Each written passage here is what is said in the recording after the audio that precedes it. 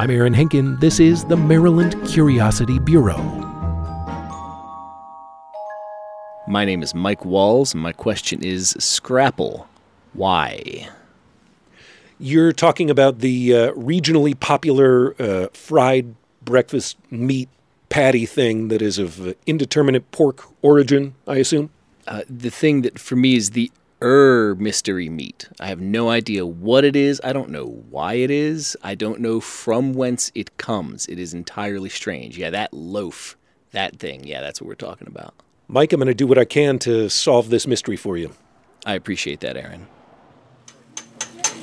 We have turkey bacon, we have turkey sausage, we have bacon, ham, and of course we have the delicacy of scrapple. Bruce Purnell. We're at Kay's Place on Howard and 25th Street. I am the cook here. What exactly is scrapple? Scrapple. What happens is they kill the hog or the pig, and everything that's left, they mix it all together and they make it into what they call scrapple. How popular is this item, scrapple? I sell a lot of scrapple, probably 2 cases a week, approximately maybe 50 orders. Are you personally a fan of scrapple? What's your relationship to scrapple? I'm a personal fan of scrapple. I grew up on scrapple, yes. My first memory of scrapple, I probably was 9, 10. My grandfather slaughtered hogs, and the whole family would come together because it's such a big deal. And they turn the whole house into like a production. And they have one person doing this, one person doing this, and at the end of the day, everything's done, and that's how I came familiar with scrapple. You put it in a little grinder, and they grind it up, and it comes out scrapple. My understanding is like people have mixed opinions about scrapple. You either love it or you're just afraid to even touch it. Yeah, you either love it or you don't. You know, we've had people come from up north, like Connecticut and New Hampshire, and they come in and they say, whoa, what is scrapple? They taste it and they go, some love it and they don't. It's either love or hate right off. Yeah. Hi, my name is Amanda Latham. What would you like to order? I'll take a scrapple egg sandwich with cheese. Does that sound good? Yeah. What kind of toast would you like? What did you get yours on? I didn't mind white bread because that's how my dad did it. Okay. White. Okay. Anything to drink? I'll take a coffee with that, please. All right. So, listeners, I should say I'm not alone here at the counter. I brought along my friend from the radio station, Luke Spicknell. He's an engineer at the station. Luke, you had scrapple once, but it was a long time ago? Yeah, I had scrapple when I was a kid. My dad used to make it all the time when we'd have a breakfast, and he and my big brother would eat it. But I only tried it once or twice and kind of strayed away from it. But my dad ate it all the time growing up, and that came from his dad, who grew up on a farm in southern Maryland, and they had hogs, and when they would slaughter the hog, they'd eat the whole thing. So it's been decades since you've eaten scrapple, but you're going to take that leap of faith again today. My only fear is that I'm going to like it too much, and I'm going to start eating it all the time. Because my dad's off it now, you know. He's gotten a little bit older and, you know, just trying to be more careful with his diet, but I'm excited. I'm excited to see it. You gentlemen good? Thank you, sir. Thank you very much. Appreciate it. All right, Luke, here it is. The moment of truth has arrived. These things are, they're a marvel of engineering, number one. These sandwiches, they're piled high. Bread, eggs, cheese, and just a big loaf of scrap. It's like the size of a slice of meatloaf. Yeah, I think that's a good I'd say maybe an inch thick piece right there, and it's got the cheese melting all over it and lots of similar smell to sausage kind of coming off, and that sear on the sausage. It looks beautiful. I'm going to let you take the first bite and get your reaction here. Mm-hmm. Yeah, it's good. It's a similar flavor to sausage. It somehow manages to be crispy on the outside, but mushy on the inside. Mm-hmm. And I think having it on the sandwich, it kind of blends. When you take that bite, you get that little bit of resistance from the crispy, caramelized bit on the top, but then the soft kind of center, and the way that mixes with the egg and the cheese is a satisfying mouthfeel. If you push what you know out of your mind a little bit, it's a heck of a breakfast. Bruce, you've brought out your Scrapple source here. This is a package from Rappa. This is how it arrives to you guys before you cook it. That's correct. This is how we get it. I slice it up into thick slices and fry it up. What are your cooking tips and tricks for making a perfect slice of Scrapple? Make your pan nice and hot, a little grease, little oil, slap it in there. Maybe 4 minutes on each side, turn it over, and you got perfect scrapple. Well, I got to tip my hat to you. This is delicious. Thank you. I'm glad you enjoy it.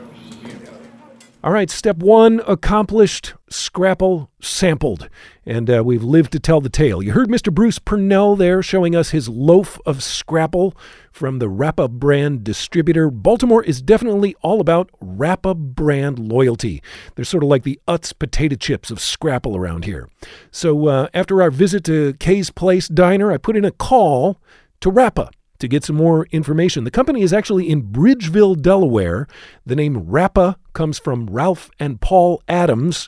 They founded the company back in 1926. I have to say the sales representative I spoke with was very friendly but very protective about their recipe and their ingredients. So I can't report much beyond the fact that they are not a pork kill plant. They source their raw materials from elsewhere. Their products contain no MSG, and they use a proprietary all-natural spice blend. I feel like what I need to do next is to get my hands on one of those loaves and give it a closer inspection. Maybe try and cook up some Scrapple slices myself. But first, I'm going to broaden our socio-historical Scrapple lens here and introduce you to this guy. He has literally written the book on Scrapple. This is Dr. William Moyes Weaver speaking to you from the historic Lamb Tavern in Devon, Pennsylvania. That's where I live. Dr. Weaver, you are the author of the book Country Scrapple, An American Tradition. You're one of the region's foremost authorities on the subject, and I reach out to you today in hopes of better understanding the origins, historical, cultural, anatomical, of this traditional dish, Scrapple. Yes. What is the story behind Scrapple and how it came to be? Well, first of all, the name Scrapple, Schrapple, derives from a North German or Frisian Dutch word for a grubbing hoe, okay? What is that? Help me understand. What's a grubbing hoe? Grubbing hoe is this great big hoe that people used years ago to break up hard soil to create gardens. So you've got the old South word hoe cake. That's because they baked the cornmeal mush on their grubbing hoe over hot coals. And the original word for Scrapple that came to Pennsylvania via the Germantown Quakers, they call it a Scrapple cake. In other words, a Scrapple cake or hoe cake. I mean, that's where the word comes from. What it originally consisted of was simply a butchering broth. After you've butchered your hogs, you've got broth left. You've made sausage and various things. You've got broth left, and then you add things to it. Most likely the liver of the pig. That was very much considered a delicacy in the old days. The liver, maybe the heart, and some kind of thickening agent. So our traditional Scrapple made in Pennsylvania always was part buckwheat and part cornmeal. What it is, basically, is a very primitive or medieval form of a French terrine, a country pate, if you want to call it that. It hasn't or never developed its so-called sophistication. I mean, because today the French add brandy and they add truffles and they put all kinds of things into their pâtés. But this is basically where that dish originated. It came to America, in the 1600s, and it sort of kept its old medieval identity rather than developing into a fancy dish. Although there are chefs today in Philadelphia who are making Scrapple croquettes, and they're making all kinds of fancy Scrapple dishes. They're trying to sort of reinvent it. Let me ask you, Dr. Weaver, how Scrapple made its way to Baltimore. You're in like the Scrapple hotbed of the country in Pennsylvania. Baltimore's nearby. I guess it just sort of migrated this way. Yes, but don't forget, a lot of Quakers lived in Baltimore and in Maryland, and Elizabeth Ellicott Lee's Domestic Cookery, which I edited many years ago, has a recipe in it for Scrapple. She made it herself. She lived at Sandy Spring. This is the oldest, correct me if I'm wrong, Dr. Weaver, but you have located what appears to be the world's oldest written recipe for Scrapple, and it is from this region in Maryland. Yes, that's true. Don't forget that the Pennsylvania Dutch settled in Pennsylvania, but they moved down into northern Maryland. So Frederick, all of that area, that's Scrapple country too.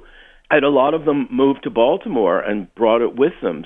So it's all part of that mid-Atlantic food culture that Baltimore and Philadelphia share. I consider Baltimore sort of a culinary sister to Philadelphia, so it doesn't surprise me at all that you have sauerkraut and turkey, and things that are common up here. It's just very nice that people still observe these old food customs. As a food ethnographer, it seems like, you get to study how food traditions sort of bend and evolve over time, and I wonder if you could talk about, it sounds like much about Scrapple as we know it has remained unchanged. What's stayed the same and what's different? Like if I order Scrapple at the diner today, it's going to be different than a couple hundred years ago. First of all, Scrapple was not very fatty. It was just broth and organ meats, and it was pretty healthy for country people because they got lots of vitamins that way. However, Scrapple underwent industrialization after the Civil War. In other words, there were small firms that started to make it not artisanally at home, but in factories. And that's when they started adding all kinds of ingredients that they couldn't easily sell. So factory Scrapple has got a lot more in it in terms of body parts and things of that sort than the original Scrapple, mainly because in the old days, the pig's head was considered valuable. People made dumplings with the brains. Now, a lot of the pig's head ends up in commercial Scrapple. So that sort of turns people off. But as I think I said to you in an email, just read a label for the list of things that are in pepperoni that you eat on pizza. That your hair will stand up. So I can't speak for the commercial Scrapples because personally I don't buy them because I make my own if I want it. Our family recipe is in the Scrapple book, so you can make it yourself. It's very healthy. It's got lots of herbs in it. Well, you know what's in it, but it also is a family recipe, so it means more than just the dish, right? It seems like that's also part of why people love Scrapple so much is because it reminds them of their grandparents or being a kid or whatever when they were at so-and-so, Uncle so-and-so's farm. Right. You're absolutely right. There is a nostalgia factor to this, and it's that fuzzy, warm feeling of ye olden times. Dr. Weaver, you are obviously an astute researcher. You've come at this with an academic approach, but I sense you are also perhaps not entirely neutral. You seem to be a bit of an evangelist for Scrapple. You're I guess spreading the good word about Scrapple. I'm a Scrapple missionary. Mm-hmm. All right, I'm at City Market here in East Baltimore, Northeast Market on the 2100 block of Monument Street at the Fellner Meats stall. And I'm looking to buy a loaf of Scrapple. Let me have you introduce yourself, sir. Hi, I'm Richard Kovaleski. I'm the owner of Fellner Meats. I've been up here about 20 years. 20 years. You probably sold a lot of Scrapple. It's popular around here. Yes, very popular. You've got Rappa Scrapple. You've got 3 different varieties. Scrapple. This is regular pork Scrapple. And then we also have turkey Scrapple. And we have beef Scrapple. Pork Scrapple is the traditional Scrapple. That's what I'm in the market for today. I'm going to buy that loaf of pork Scrapple. The way I understand my customers tell me how they prepare it, they slice it up about 3/8 of an inch, and they flour both sides, and a lot of them fry it in butter and get it crispy on both sides, and it's really good. You say dredge it in a little flour before you put it in and then do it on butter. Mm-hmm, yes. All right. Sell me one loaf of original Scrapple there, if you'd be so kind. Sure. Do you know much about what's in it? Oh yeah. It's anything with the word crap in it, it's got to be good. All right. Good morning. It's Saturday morning. I'm here in my kitchen with who would have known a Scrapple enthusiast right here under my own roof. It turns out my wife Jessica and I have never really spoken about this, but honey, you were born and bred in Maryland, and this is part of your culinary heritage as well. Yes, that's correct. Yep. My mom, Vernette Lamar Chapelier, was a huge fan of the Scrapple. So we would have it every Sunday with pancakes as a breakfast staple. Well, we've got this loaf of Rappa original Scrapple, and I'm going to say I don't think that anything about this label has changed since the 70s. This looks very familiar. This is exactly the kind that she would have gotten. So opening it, I'm just going to do like that, just a small incision here. Okay. Whoa. Oh boy, look at this thing. This is like it's like the size of a paving stone and about the color of a paving stone as well. So the most important thing for me, if I'm going to do my once a year eating, it has to be made perfectly. And the way that that's done is starting off with a very thin slice. All right, I'm going to get the frying pan going here. We got some butter sizzling in the pan. In they go. They're in the pan, they're sizzling. So how's this sound for a plan, honey? You've got 2 pieces of Scrapple in there, 2 slices. You can have one. Let's cut the other one in half and put it on the table for the kids. Call them down and see what they think about this. Yeah, absolutely. All right, so here we go. We're at the table here with the kids. All right, Charlie, you go first. This is Charlie. He's 14. Never had Scrapple before. It's horrible. Abigail, age 15. I don't love it. It definitely reminds me of bacon. I honestly think that the flour makes it taste different than what I remember, but it tastes like Saturday morning cartoons and big wheels and hopscotch. You know, one of the things I've sort of gathered from talking to people is that I think what makes them love Scrapple is not just the flavor of the food, but what the flavor reminds them of, and which is what you've just described, which is, I guess, what traditional foods are all about, family and memories. Absolutely, yeah. Because I have it so rarely that it really instantly brings back childhood. It's kind of a beautiful thing, Scrapple. You're listening to the Maryland Curiosity Bureau. More in a moment.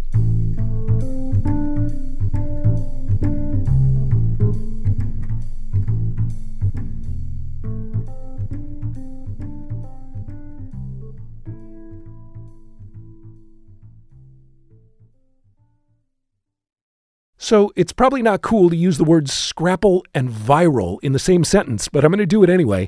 I have discovered there is a Facebook group entirely dedicated to Scrapple enthusiasts, and this group has gone genuinely viral over the past few years. It's called Scrapple Trails, and I'm about to introduce you now to the guys who started it. Hi, my name is Bunky Luffman. I'm the commander of the Scrapple Trail. Hi, my name is Bob Zimbroff, and I am the Deputy Secretary of Scrapple. Gentlemen, whatever complaints people might have about the polarizing nature of Facebook, you guys have harnessed its power for good. You've created this wildly popular Facebook group called Scrapple Trails.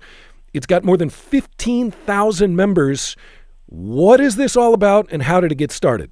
Yeah, so we were at an event in Annapolis called Taste of the Eastern Shore, and so myself, Bob, and also Clay Mitchell, who's also the third founder, didn't see any Scrapple. So we started kind of murmuring to ourselves and complaining that there was no Scrapple there when, you know, that's a kind of an Eastern Shore staple.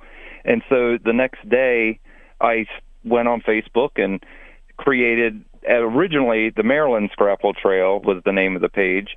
At first we just kind of thought it was, hey, this is a cool thing that us and our friends could do. But and this was a few weeks before the pandemic. So right after, you know, pandemic happens, a lot of people are online, and we just had incredible growth, you know, hundreds of people within a few weeks and, you know, thousands of people within a few months, and it's just steadily grown. Let me give each of you a chance to share your own Scrapple love story. How did you first meet Scrapple? Was it love at first bite? Well, I actually came to Scrapple by way of pudding. I'm originally from the Chicago area, so I moved to Maryland's Eastern Shore, And my girlfriend at the time, now my wife, I sat down for Christmas breakfast with her years ago. And their family tradition out in Washington County is Christmas morning, they eat pudding on pancakes with king syrup. Now, I got to pause you there. Bob, Yeah. hold on. We've talked a lot about Scrapple so far this episode. We have not mentioned pudding. Now, help our listeners understand the relationship between Scrapple and pudding. Well, as I understand it, pudding is the great-grandfather of Scrapple. It's all the bits of the pig that we associate with Scrapple, but without any filler. The Pennsylvania Dutch brought pudding here, and the industrious people that they are, they added cornmeal and wheat to it. And you go from this kind of loose, lumpy, greasy pudding to world-famous meat cake. Thank you for that sidebar. So you dove into the deep end, because as intimidating as Scrapple might be, pudding is even more of a gastronomical Mount Everest for the uninitiated. But you tried this, you were into it, and then you realized, hey, there's a cousin to this called Scrapple. That's absolutely right. It was not a great leap for me. Right from pudding to Scrapple sandwich. Bunky, how about you? Are you a long time? What's your Scrapple story? You know, I grew up in Maryland, and honestly, I don't remember my first experience with Scrapple. I would assume that it was something that my parents had on my plate when I was 2 or 3 years old. I mean, ever since I was eating solid food, I've probably been eating Scrapple. How amazed are you guys by how many people have flocked to this Facebook group, Scrapple Trails? More than 15,000 members at this point. In a very, very low-key way. It was like when in the Social Network movie, when Facebook hits, what was it, 1 billion people or something, very, very, very minor, low-key way. It was kind of like that, like, oh, my God, we had 10,000 people. Who would have thought, you know? I don't think anyone was more surprised than us. I should say this Facebook group is quite active. On any given day, you've got several people posting photos of their scrapple and egg sandwich that they made for breakfast, or this or that loaf from this or that distributor. This is an ongoing education for you guys, I imagine. What have you learned along the way about Scrapple that's surprised you? What I really enjoy on the Scrapple Trail, I mean, people debating over what the best brand is, best restaurants that serve it are, is how communal it is. I mean, this is more than just food. It's a tradition.